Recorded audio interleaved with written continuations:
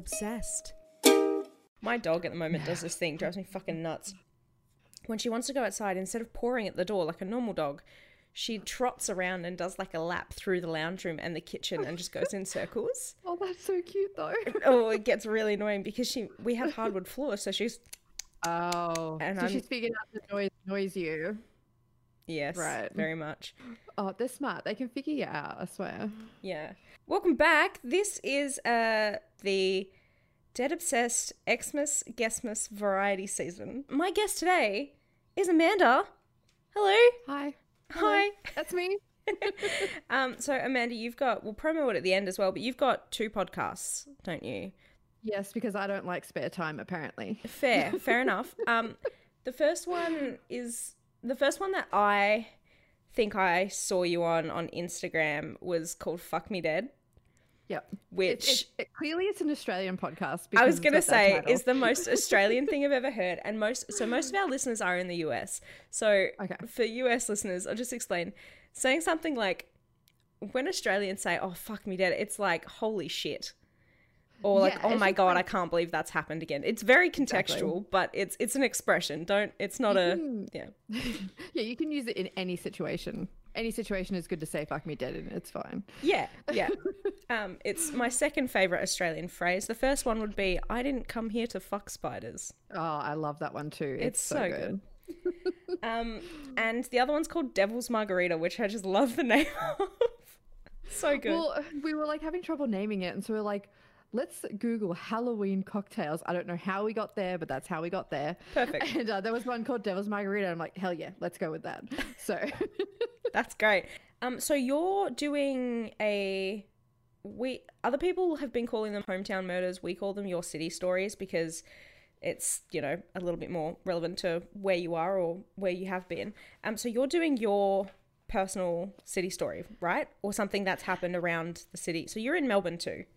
Yes, I am in Melbourne as well. Yeah. So I only moved to Melbourne about 2 years ago, so I'm pretty fresh. Same.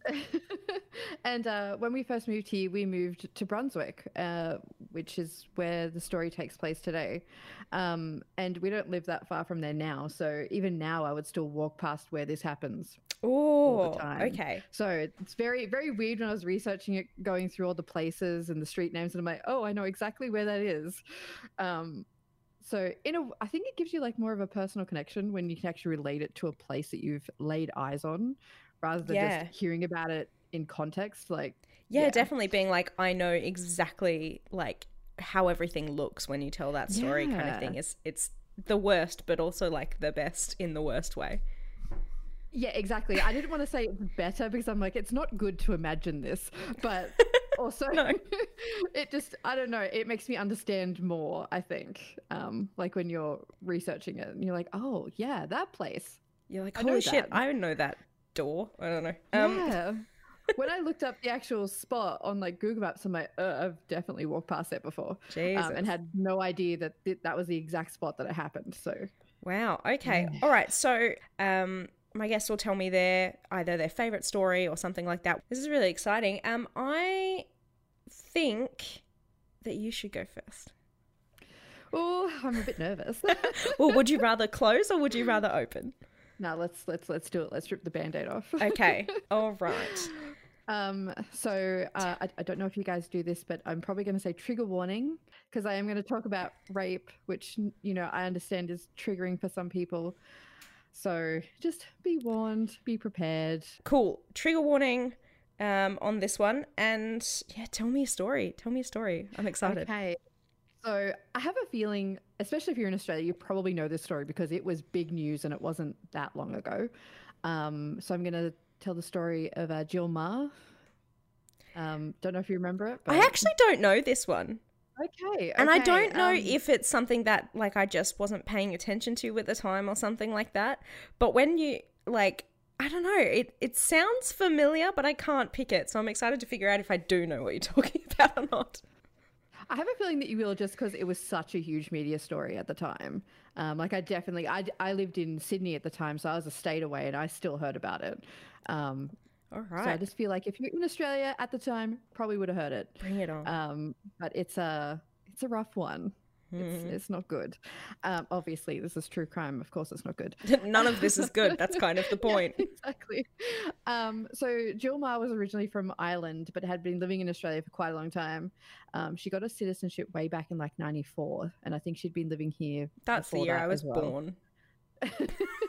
So I think she was 29 at the time. So she'd been here most of her life. Yeah. What year is it? So she got her citizenship in '94, but the actual thing I'm about to talk about happens in 2012. Oh, shit. Okay. All right. So she'd been here for a long time. Yeah. I would say at this point you're a local, like, oh, yeah. place of Australian at that point. Come on. It doesn't take long. Yeah, it doesn't. She had moved to Melbourne in 2009. And at the time, she was living in Brunswick with her husband, Tom. Now, I want to point out, straight up, that they were happily married. There was no issues in their relationship. They were thinking about buying a house and starting a family and all that good stuff. Because, you know, people always suspect the husband. It's the husband, right?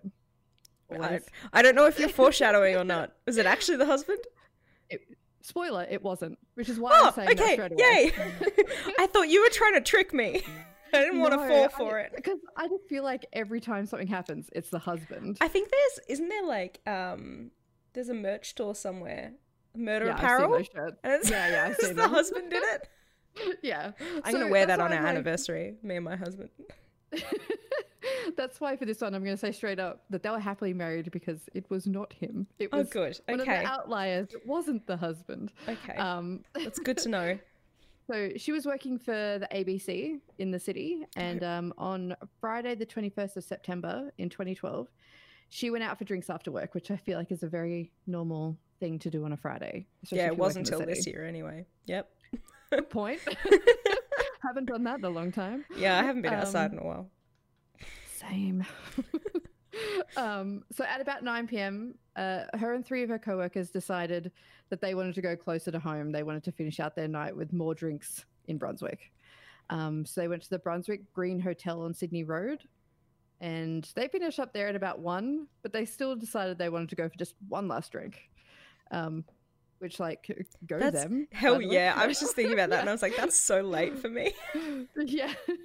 So go for one final drink at a bar called Bar Etiquette, which is only about 900 meters from where Jill lived. That's handy. The bar has since shut down. And when I read that, I'm like, I wonder if it has to do with the media coverage around that being the last place that she was. Did it say when it closed down? No, I couldn't find that on Google, but I have to wonder. Yeah. There's another bar there now and it looks completely different. So maybe they're just trying to distance themselves. Yeah, probably. You wouldn't want your business to be associated with something like this. No. It's like going to the Claremont Hotel. They sort of lent into it a little bit with the Claremont serial killer because that's where all the victims last went. And they've got these beautiful in memoriam pictures on the wall of them, which is a really nice cool way to sort of do it. Yeah. Okay. So after they'd finished their final drink at about 1:30, a co-worker did offer to walk Jill home because it wasn't far, but she declined for the same reason. It's like a 10-minute walk. It's down a busy main street. Yeah. I mean, I have to admit that I personally would have done the same. I would have assumed it would have been fine. A lot of fine. people would. Yeah. Yeah. I'm sure I've done this before. So I don't think it's too odd that she said no. I have massive anxiety. I definitely wouldn't have. But I'm also lazy. I would have gotten an Uber. There's a part of me that's like, oh no, I'd totally do that. But now that I do true crime so much, I'm like, maybe not now. Maybe I'm a bit too paranoid. I think my laziness has saved me probably more than once because I will always catch an Uber or like just do and never walk anywhere. I mean, that's a good thing though, because you're still here. Yes. So we get to 2 a.m. rolls around and her husband tries to contact Jill, but there's no answer. By 4 a.m., and I can't imagine what he was thinking at this point, not having heard from her at all, he's, beyond worried. So he goes out in the streets of Brunswick and starts looking for her. When he doesn't hear anything by 6 a.m., he reports her as missing. I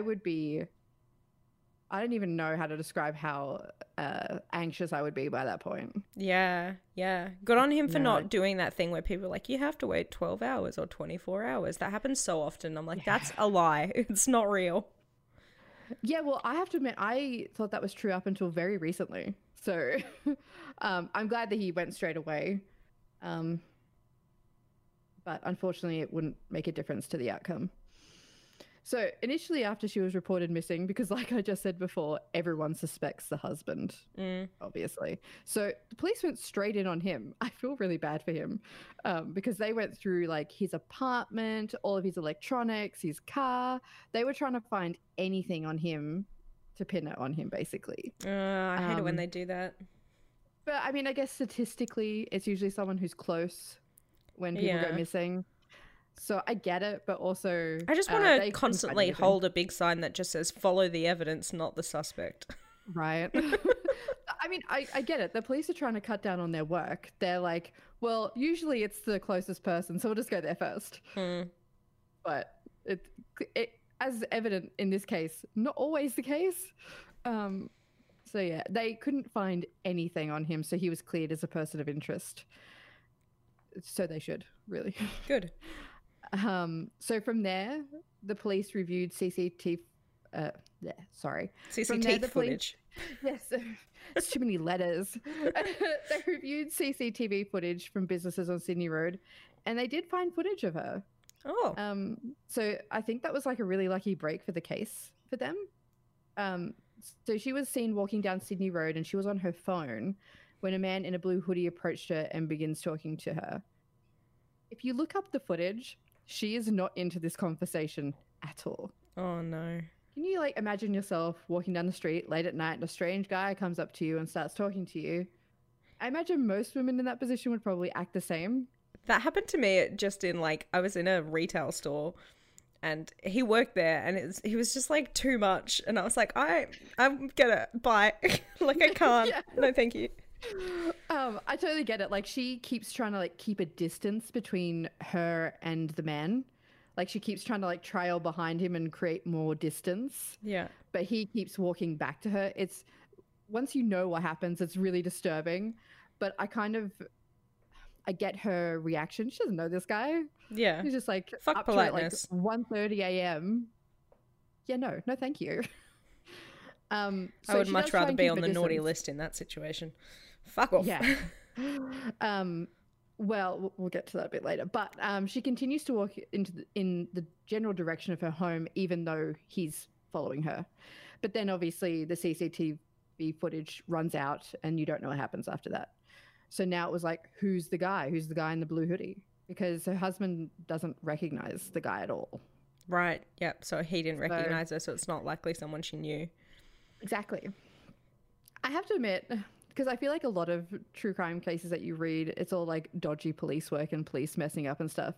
But I've got to give them really like a lot of credit here because they did such a good job in finding this guy. It's almost crazy that they found him because it would have been a needle in a haystack kind of situation. That's great. They did. So yeah, props to the police on this one. They actually did the right thing. So they started looking at her mobile phone history and they found that her phone was pinging in Brunswick, so close to her home, up until about 4:30. After that, it began to move north, which they deduced after the direction it was going that it was probably on the Tullamarine Freeway, which goes to the airport. Yeah. So they then pulled photographs of all the cars that went through the tollway, and then they ran the number plates. All of them. All of them. Jesus. Every single one of them. And I'm like, I don't know how long that would have taken them, but yeah. So they realized that a known sex offender had gone through it at around the same time her phone pinged in the area. Okay. So they were like, it's most likely probably this guy. This is nice to hear like actual police work happening. Yeah, exactly. Because I feel like you don't hear it very often. Yeah. Especially when you're talking about someone who's gone missing or had some other crime happen to them. Usually it's like, oh, police lost evidence or, something like that. Whereas this time they actually went through and found the guy, which is crazy. So I'm about to tell you about the known sex offender. His name was Adrian Bailey. And I'm about to list his criminal history, and it's a lot, and lots of mentions of rape. So just another warning. So he was well known to police, and he had a criminal history starting from when he was 18. When he was 18, he was arrested and charged with the rape of a 17-year-old girl. He got bail. What? While he was on bail, 2 months later, he assaulted 2 women. Oh, God. Okay. Then he got bailed again. Hold on. That doesn't seem to make sense. How do you... No, okay, it's fine. Keep going. I'm just going to internally struggle with this for a minute. Oh, no. Trust me, this is going to be like the next section is going to be a struggle to deal with. The month after that, he got arrested again and charged with attempted rape of a 16-year-old girl. She managed to escape his car before he could do anything else, but he was bailed again. Okay, one, who keeps posting his bail? Yeah, I don't know. But why is the court granting it in the first place is really beyond me. I wonder if it goes through the same judge all the time or if it's different judges. Because if it's the same judge, that's worse. I would think probably not the same one because we're talking about like inner city Melbourne. So I would imagine that's probably a bit busier. If it was like in a more rural area, I'd go, yeah, probably the same one. But probably not this close to the city, I wouldn't think. Yeah. So, by the end of that year, he had assaulted another person and was finally sentenced to 5 years jail. 5 years. 5 years jail for the offences against 3 women. Wow, that's fucking nothing. Oh, it gets worse. Even though he was sentenced to 5 years, he only served 22 months. What? Before he was released. Yeah. Not even 2 years? Oh, I hope this fucker gets hit by a car. That'd be nice. So he was paroled after that. And he somehow managed to behave himself for that parole period, which I don't get. That's the fucked up thing that gets me about parole is that like you just have to behave well in prison where there's not a lot to do. Like there's not a lot that you can do wrong. You just have to be a good prisoner compared to the other prisoners. And then that means that it's so flawed. Anyway. Yeah, I definitely 100% agree. And I mean, clearly he got bailed multiple times when he kept doing the wrong thing. So the system clearly isn't strict enough to me reading through that. Yeah. I mean, that was in the 90s. So I'd hope it's gotten better since then. I think it has, at least a little bit. We'll see that it didn't for him. So 10 years later, so now he's like 28. He ends up being arrested for 16 counts of rape. 16. My brain hurts. So he had 5 victims come forward to give evidence against him. And this time he does get a longer sentence. I will say that. But it was only 11 years. That's not even a year per offence. Yeah, exactly. Like, that is not enough to me. No. Especially for a repeat offender. Yeah, that's insane. However, even though he had an 11-year sentence, he only served 8. I hated how you looked at me just then when you went to say that. I'm sorry. It's so bad. Like, I don't understand how. That's an absolute failing. Yeah. Ugh. So he gets released on parole in 2010, but ends up breaching it in August of 2011 when he gets arrested for bashing a man in a pub. Right. This part really gets me as well. I don't know why. He's varying a little bit. It's just a failure, like of the system. So he initially gets sentenced to 3 months jail for breaching his parole, not for the assault, just for breaching his parole. But then he appeals it and just gets paroled again. What? So he doesn't. No go wonder back to he jail. keeps reoffending. He's like, nothing happens to me anyway. It doesn't matter. Exactly. So like, I might as well just keep going. Oh God. So you're probably not counting at this point, but by 2012, when Jill goes missing, he's been charged for a total of 22 counts of rape. Oh my God. And he's out walking around in the public with no one really watching him. That's when you need a microchip. Yeah. And you got to bury it like in behind their eye or something. It's just I don't understand how, especially for like someone who is clearly repeat offending and escalating, that they're just let go. Yeah. It's just such a failure of the system because him not being in jail directly led to Jill's disappearance. So Yeah. So clearly, after I've told you all of that, you can see why the police would have been It was the interested husband. immediately. No. No. That probably would have been easier for police, but no, that's not what happened. So they were obviously very interested in him as a suspect because he's done so many things. So they track him down and he gets interviewed for 10 hours by police. He remains in denial that he was involved in anything to do with it for the first 6 to 7 hours. I mean, that's a long time. I probably would have cracked before then. I definitely would have cracked like instantly. So he claimed for those 6 to 7 hours that the only thing he knew about Jill is what he'd seen in the media, because it was everywhere in the media. Because at this point, she's just missing. How long's she been gone by knows. now? So it hasn't been that long. It's only been 5 or 6 days. Okay. So that's honestly, amazing police work to get a turnaround that quickly. But yeah, he's very like, oh no, I know nothing. I've just seen the news. I know nothing. While he's being interviewed, the police are searching his home. Good. And this is when they get their big break because his girlfriend. He had a girlfriend? He had a girlfriend. How? I don't know. Okay, this is something that gets me and Laura all the time, is that like, how the fuck do these people, like, we understand the psychology of like the psychopaths that can put it on and like fake it and be really charming until they get what they need and manipulating and all that kind of stuff, but this dickhead does not sound like that. No, he doesn't sound like he's capable of that kind of intelligence. He just sounds lucky. Yeah, no, I definitely think that that's the case. Did his girlfriend not know? Did she not Did care? he say he was in jail for something else? I mean, if she didn't care, that's worse. How long? I wonder how long he'd been out by then. Because maybe it was just like a recent thing and she had no idea. He was still on parole. I mean, people have entirely secret lives. I don't think we have ankle monitors and shit like that here, though. No, I don't think we do either. But yeah, it was only 2 years after he was released. Right, so it could have only been like a 3 months kind of thing. Yeah, he could have just met her. I don't know the situation. Yeah. I didn't look into the girlfriend because, I mean, it's not her fault. Oh, good. That's fine then. So she let the police know that she found a SIM card in his washing and she didn't know where it had come from. And it turned out to be Jill's SIM card. So that provided, without a doubt, that he had some connection to her disappearance. That's such a small thing to find as well. That's great. Yeah. Yeah, so that was like the big break in the case. So after the police have basically said to him, we know you have her SIM card, he was like, okay, it was me. Okay, so it didn't take much then.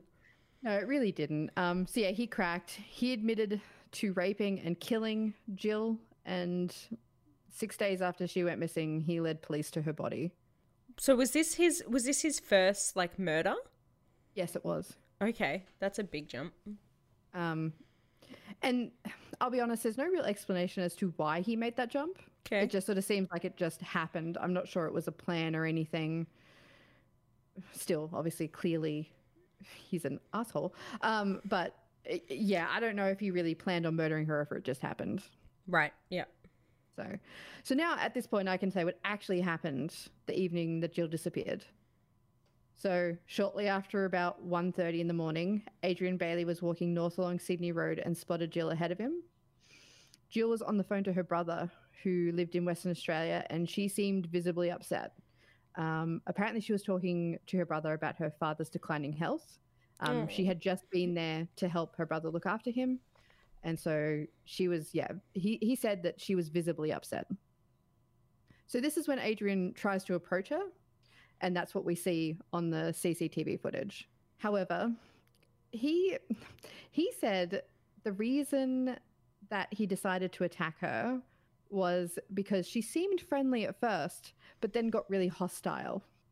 I wonder fucking why. Maybe it's because you're harassing a woman at 4:30 in the morning in the middle of the street.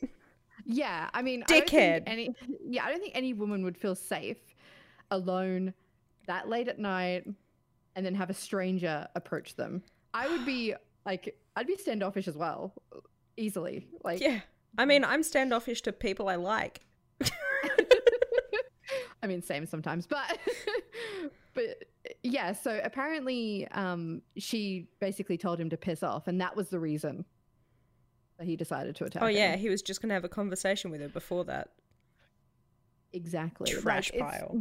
yeah, exactly. It's just the whole thing. He's a trash human being. Anyway. So when they got to the first laneway off Hope Street, he brutally attacks her, rapes her, and then strangles her to death.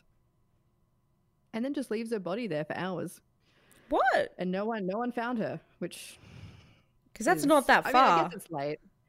Yeah, it's late. Yeah, it's like that weird dead witching hour of the morning kind of thing where there's just like nothing. Like even the bugs are asleep. And that's the thing. Where she was killed is like half a block from the main street. Jesus. It's so close. How no one heard or seen anything kind of baffles me, but obviously no one did. So he just leaves her body there and goes home. He lived in Coburg at the time to get a shovel in his car. And then he goes back and puts her in the boot and drives about 40 minutes north and buries her in a shallow grave. What a risk. Yeah. To just leave But her no there. one's seen anything. This man must have 45 rabbit's feet in his back pocket or something. Or just like balls of steel. Like I don't. How many understand. four-leaf clovers has this dude found? Well, I mean, he eventually got busted here, so obviously his luck ran out. Haha, good. But I think one of the saddest aspects of this one is that she was only 200 meters from her house. She was almost home. So close. It's just, yeah, it's so She's sad. only 200 meters from her house. Mm. So was she already moved by the time the husband went out looking for her, or was she still there and he just missed her? So I think that he went back at about 4:30. So her husband would have started looking before then. Wow, so he would have just like... Yeah, he probably would have walked past that alleyway. And just not gone down it. Mm. That's a survival instinct though, don't go down alleyways. Yeah, absolutely. Don't do that. But the alleyway, I actually know the alleyways they're talking about. It's not really an alleyway. It's more like a half driveway Like into a like back sort of an entrance sort of thing. industrial- Yeah, because like right next to it is like a mechanic. So it's kind of like a half driveway going into the back of the mechanic. Right, okay. So it's not like it's an alleyway that really goes anywhere that people So there'd be would no reason go. to walk down it to get Exactly. anywhere. Right. Yeah. So I can get why he might have not walked down there. Yeah, that makes sense. So, I mean, in a way, I'm like, I want to say it's good for the family that they found her so quickly, but obviously it's not because she was dead. It's better than not having answers at all. Exactly. So at least they did get an answer. They got her body and they were able to, properly bury her and get some closure on it. But this is the end part. And it kind of makes me a bit angry. Oh, God. I'm notorious for getting furious at things, so hit me. Okay, so he was charged with murder, obviously, and was sentenced to life with a 35-year non-parole period. Mm-hmm. The fact that he got a non-parole period at all angers me beyond belief. Yeah. But if my maths is right, that means he could apply for parole when he's 77. Jesus. I always take that with a little bit of a grain of salt. Like, you can apply for... Then again, his track record is something to take into account. Yeah. But I think there's some...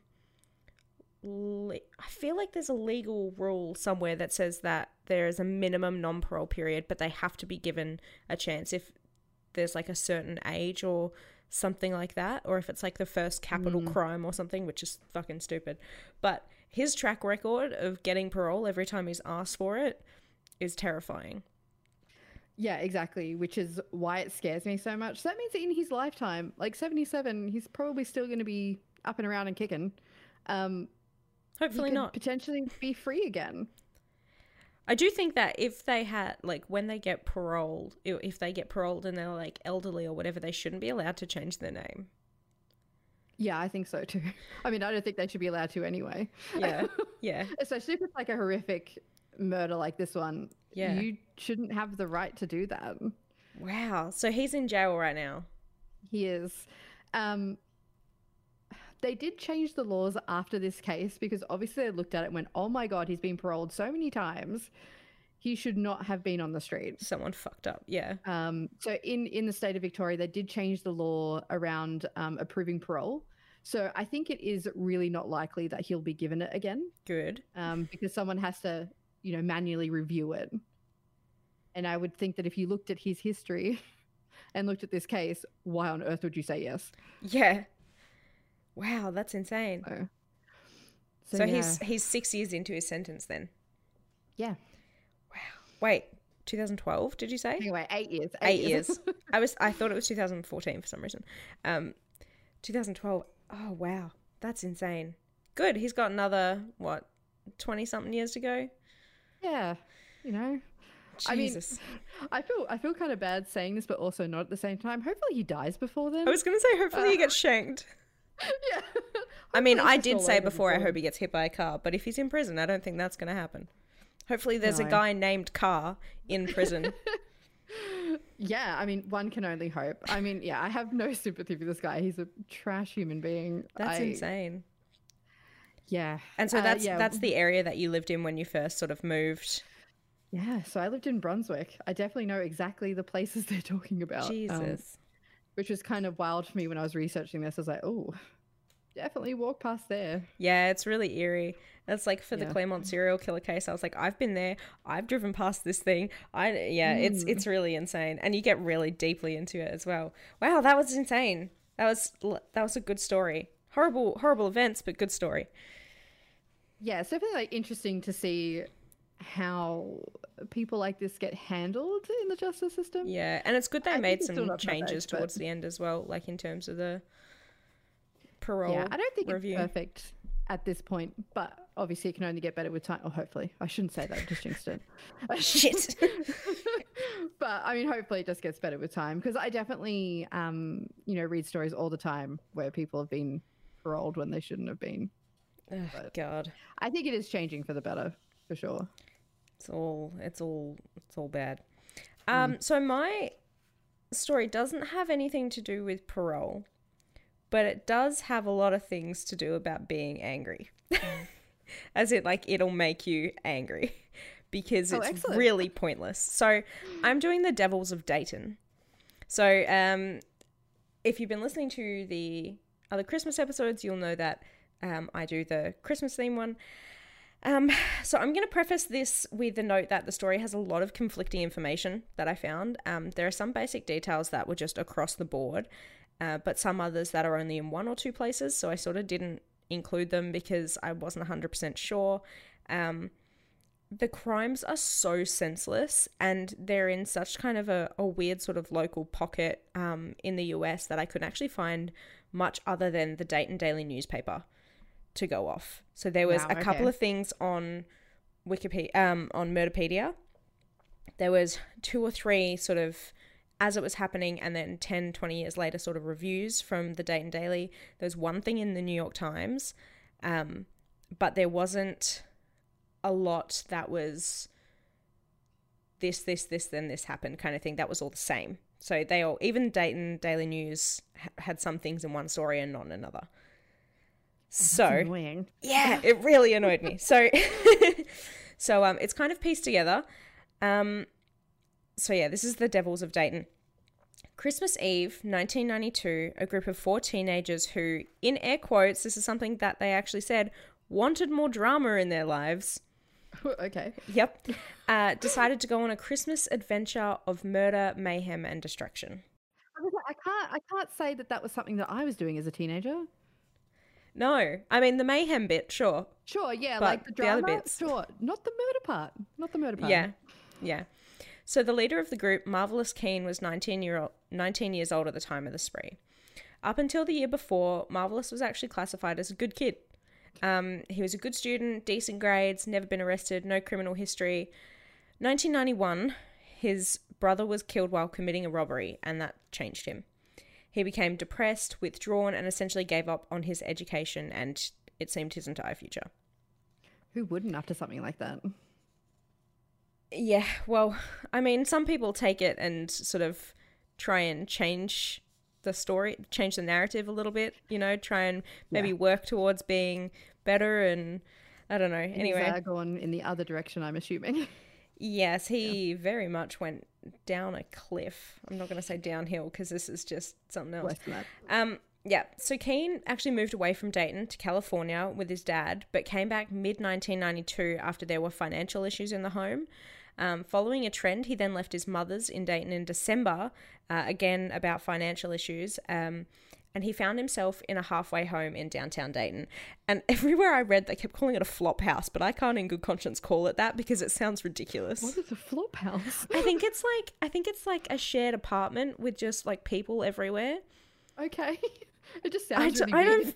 It sounds ridiculous, so I call it a halfway house because I don't know what the fuck a flop house is, but I hate it. Yeah, I get that.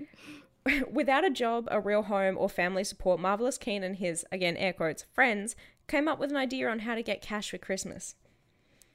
Okay. His friends were his girlfriend Taylor, who was 16, DeMarcus Smith, who was 17, and Smith's girlfriend Heather Matthews, who was 20.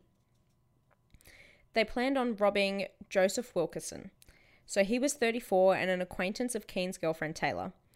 They lured Wilkinson into their trap on the 24th of December by promising group sex with the two girls, which one of them's 16. That's so illegal. What the other's fuck? 20, and this dude's 34. So, like, I'm not saying, like, just don't do things. After a drink, Wilkerson and Taylor went to the bedroom. A brief wait, and then Keane and Matthews followed them. Wilkerson began to take his clothes off. Taylor and Matthews pretended to do the same. Keane then began to remove his own pants, but pulled them back up and drew a gun. He ordered Wilkerson onto the bed, then got Taylor and Matthews to tie Wilkerson's hands to the bed and search the house. Wilkerson told Keane that he had a gun in the garage. After fetching it, Keane covered him in blankets and shot him in the chest with it. Taylor and Matthews returned to the bedroom and found Wilkerson shaking and dying. Taylor, which is Marvelous's girlfriend, was given Wilkinson's gun, but it jammed. Keane then gave his girlfriend his own gun, and she shot Wilkinson in the head. There's just so many levels of fucked up. Yep, and their loot from the robbery was a microwave oven, a small TV, a phone, a curling iron and blow dryer, and then Wilkinson's car. I mean, the only item that's really worth it there is the car, but I'm assuming they wouldn't be able to keep it because it's stolen. Right. And these are a bunch of teenagers. Like, what are you going to do with it? Yeah, exactly. So later that same day, so this is Christmas Eve, while walking along the street, they came across 18-year-old mother, Danita. I'm going to say Gillette, but I don't know if that's right. It's Gullette. That's how I would pronounce it. Gillette? But... Yeah, I'm not sure. But she was making a phone call in a phone booth. You remember phone booths? Oh, how old-fashioned. It was 1992. Keane approached the booth, pointed a gun at her face, and said, "Merry Christmas, bitch." They took her coat and her shoes and then fired 9 rounds into her while she sat in the booth begging for her life. In her pocket, she had all of 50 cents. 50 cents? She had 50 cents in her pockets, and they took her shoes and her coat. That was it. That's making me wonder, like, is this really about the stuff?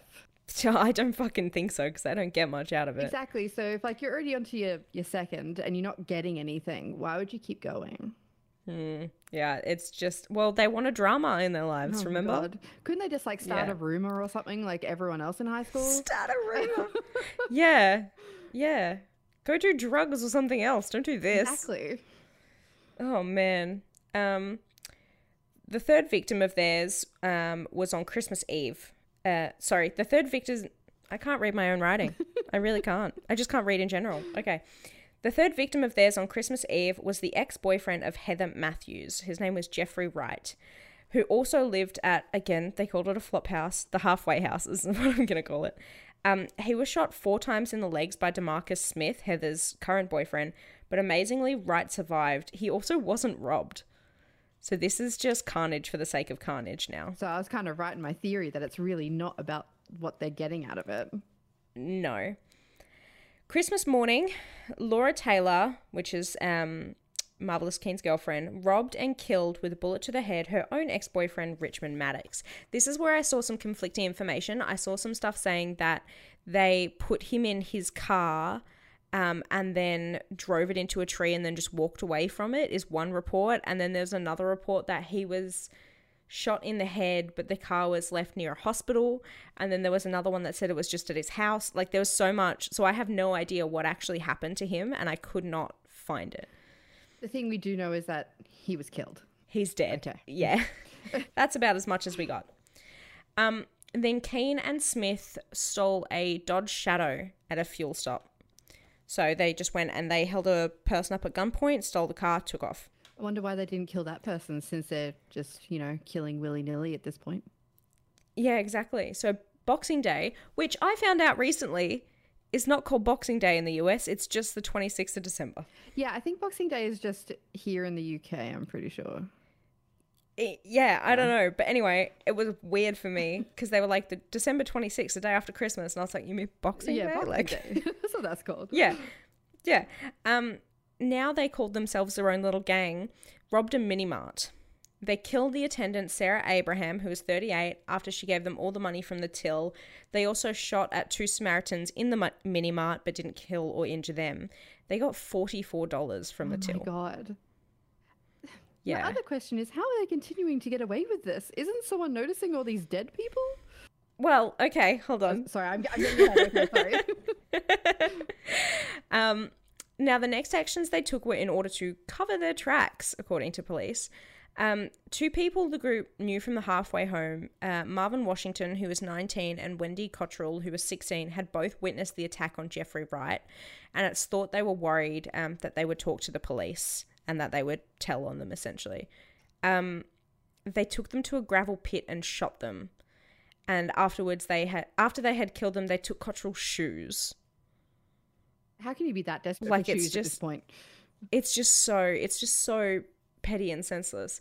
So they were driving around in the Dodge, which had been reported stolen the day before, and a police sergeant pulled the vehicle over thinking he was arresting, joyriders on the holidays, whatever, bunch of drunk teenagers, but instead he found several guns and bloody clothes in the vehicle.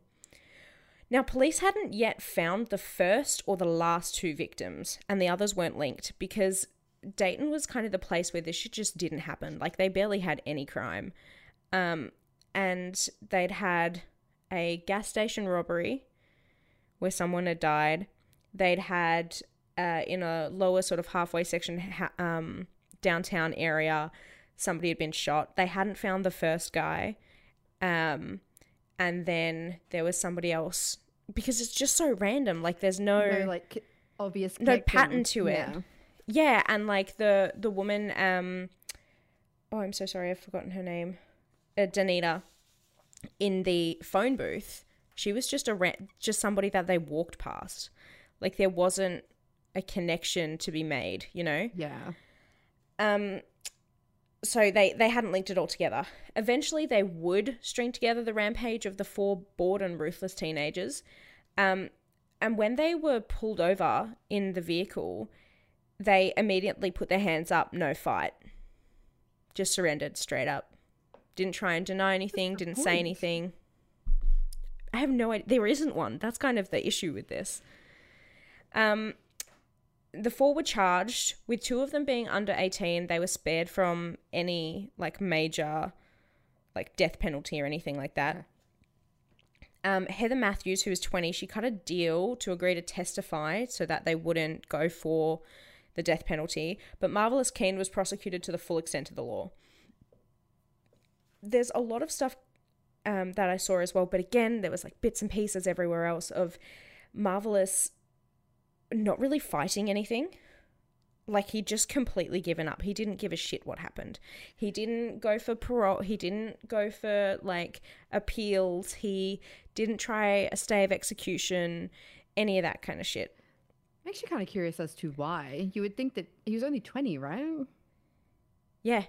He was 19 at the time he was arrested. You would think at that point that you'd be keen to not, die.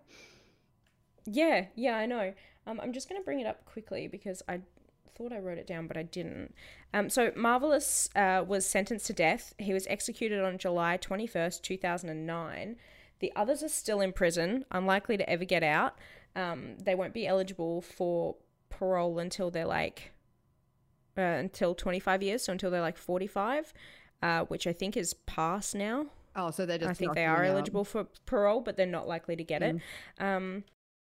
You know, the way it should be. Because this always really interests me. Murderpedia actually has his final meal and his last words on there as well. So final meals always intrigue me because I'm like, I wonder what the fuck I would pick. Yeah, I don't know either, actually. It'd be a really hard decision.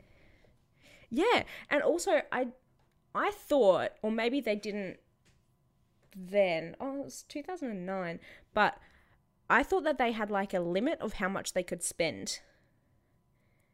Like, I didn't think you could order like, you know, that really expensive sundae that has like gold leaf on it. It's like $25,000 or something stupid. You can't have that. Or like caviar or something else that's like really expensive. Yeah, I think there's a limit of what you can actually spend. I don't know. But Marvelous Keen's final meal was a porterhouse steak with A1 sauce, which I don't know what that is. A pound of jumbo fried shrimp with cocktail sauce. Nice. A pound. I mean, if you're going anyway, a pound. Why not eat as much as you possibly can? Yeah. French fries and onion rings with ketchup. Dinner rolls with butter. 2 plums.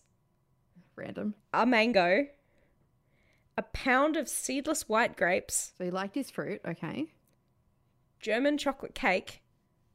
2 bottles of Pepsi. And 2 bottles of A&W cream soda. I would definitely vomit after all of that. You would, yeah, like... That is a lot of food. That's so much. I wonder if... I don't actually know, but I wonder if he finished it. I'm kind of curious, and I hate that I'm curious. Because, yeah, that is a mountain of food. I don't think I could eat that. And I can eat a lot, but I don't think I could do that. Yeah. Yeah. So Marvelous Keen was executed on the 21st of July, 2009. The others are still in prison, unlikely to ever get out. They're actually serving prison sentences in excess of 100 years. Wow, okay. So they got a shit ton of time because of just how ridiculous it was. He was killed by lethal injection, and when asked if he had any final words, he said, "I have no words." So edgy. So, like, teenage vampire or some shit. And that is the story of the Devils of Dayton, the town's most senseless, horrible, and pointless crime spree committed by guideless teens for some petty cash and drama. I mean... What a fucking Christmas, Dayton. Jesus. Yeah. As you were telling it, I'm like, this is definitely the act of teenagers because it's just so stupid. Yeah, there's no pattern, there's no logic, there's no thinking, there's not even like rage. No, there's nothing. There's no drive. There's nothing there. It's just because they could. It was so fucking weird. I guess I struggle to relate. I have been a teenager, but there was no point in my teenage years where I was like, yeah, let's go kill someone. So I'm like, why? Like, why would you think that that's a good idea? I wish I had like more of a proper thing to dive into to look at what happened and why it happened. If there's like a book or something that I maybe didn't see, like I definitely probably could have sunk more time into it, but it's just so confusing of like, what the fuck? Yeah, definitely. I totally get that. I think the thing I'm most curious about is I would love to know, which probably isn't available to the public because it wasn't that long ago. I would love to know what they said in court. Yeah. Like what their reasoning was. Surely there's a court transcript or something like that somewhere. I would just love to know what their excuse was because surely they would have had to have given some kind of statement about what happened. Yeah, for sure. I'd love to see their initial police statements. That'd be good. I doubt it's so recent. I doubt that kind of stuff would be available, but there are some court documents. Keen v. Mitchell from 2008, but there's just so much, and there's lots of like I did try and look at it to try and get a better understanding of what happened to like specific things that I didn't have a lot of details on, but a lot of it is like citations of other court documents. Oh, well, yeah, that's not gonna And work. I was like, this is a rabbit hole I am not prepared for. Yeah. But there's just so much, and like the pictures of, there's just so much. There's so many photos of them, and like just it just breaks my brain with like the ridiculousness of it. Because, like, I mean, it's not an excuse, but I almost understand if you were desperate for money or something. Like, that would at least make some kind of sense. Yeah, the thing that gets me is that, yeah, there's no like it's not an excuse, but like there's usually cause and effect, right? Yeah, exactly. This is just an effect. Like there's no start of that. Do you know what I mean? It's such an extreme reaction to Yeah. nothing that it's so Yeah. confusing to me. It's just, I don't know. Man, I just wish there was more that I had on that. But that is probably, it's just very confusing. Most of my stories are usually infuriating because something's gone wrong and like it hasn't been able to been caught or whatever like that. But this is just a lot of question marks of what the fuck. Yeah, definitely. Just there's no logic here. There's nothing. No. Yeah, I think that's what's getting It's me is ridiculous. that I can't, my brain's having trouble trying to understand why that would have even happened in the first place. Yeah. I just want to know what sort of trigger there was, or just it's going to drive me nuts. Anyway. It's obviously, though, that one of them had influence over the others. Oh, yeah. Well, Kane was definitely Yeah, like the ringleader. for sure. And then his girlfriend was also like enthralled with him or whatever the fuck that was. And then the other two were just kind of there and then got roped into it and, you know, just didn't give a shit one way or another. So they went along with it. But I don't know how you can sit around in a group of 4 people and one of them goes, we should rob and kill people. And then the rest of them are like, yeah, okay, sounds like a good weekend. Yeah, like, it doesn't make any sense. Can you imagine being, like, in high school and one of your friends are like, hey, like, just before Christmas, let's go on a murder spree. Yeah. What are your Christmas plans? You want to go and just kill a bunch of people? Yeah, Let's do like- that. It's ridiculous. Absolutely ridiculous. Oh, anyway, that was that story. I'm sorry. Sorry, not sorry. It's just going to break my brain for the rest of the day. It's fine. You're welcome. Do you have anything you want to plug? I guess I probably should do that, shouldn't I? Yes. So I co-host 2 podcasts. The first one is Fuck Me Dead, which we kind of just make fun of Australian news because why not? And the second one is The Devil's Margarita, which is a true crime podcast. And that kind of came about because I couldn't stop talking about true crime on my other one, which wasn't about true crime. So, so I needed an outlet. So yeah, that's probably the 2 things that I have to plug. That's great. So, do you have websites for them or is it just socials? Socials are probably the best place, but I really should have written down websites beforehand, but I didn't. That's fine. You can send them to me. They'll, links for both of those and anything else you want to plug will be in the show notes. And go check out those podcasts. And while you're there, go to all of our Instagrams and interact with us. Say hi. You know, Dead Obsessed has a Facebook group. We have a Linktree with all sorts of stuff.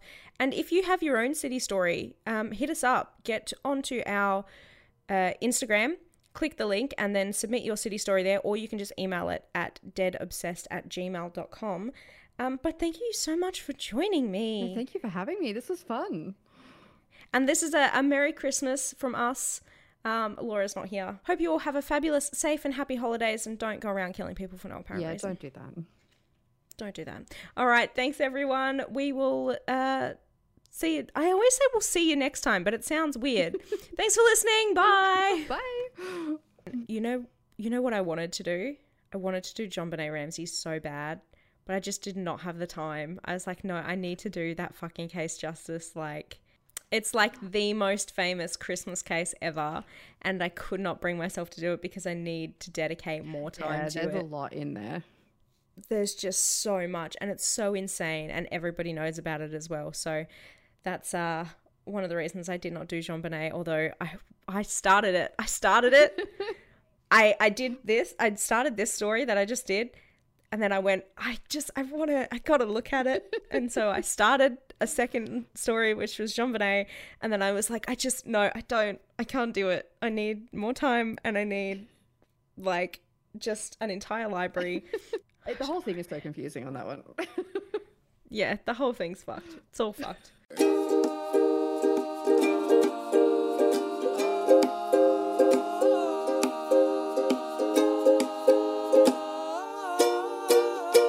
This is Dad Obsessed.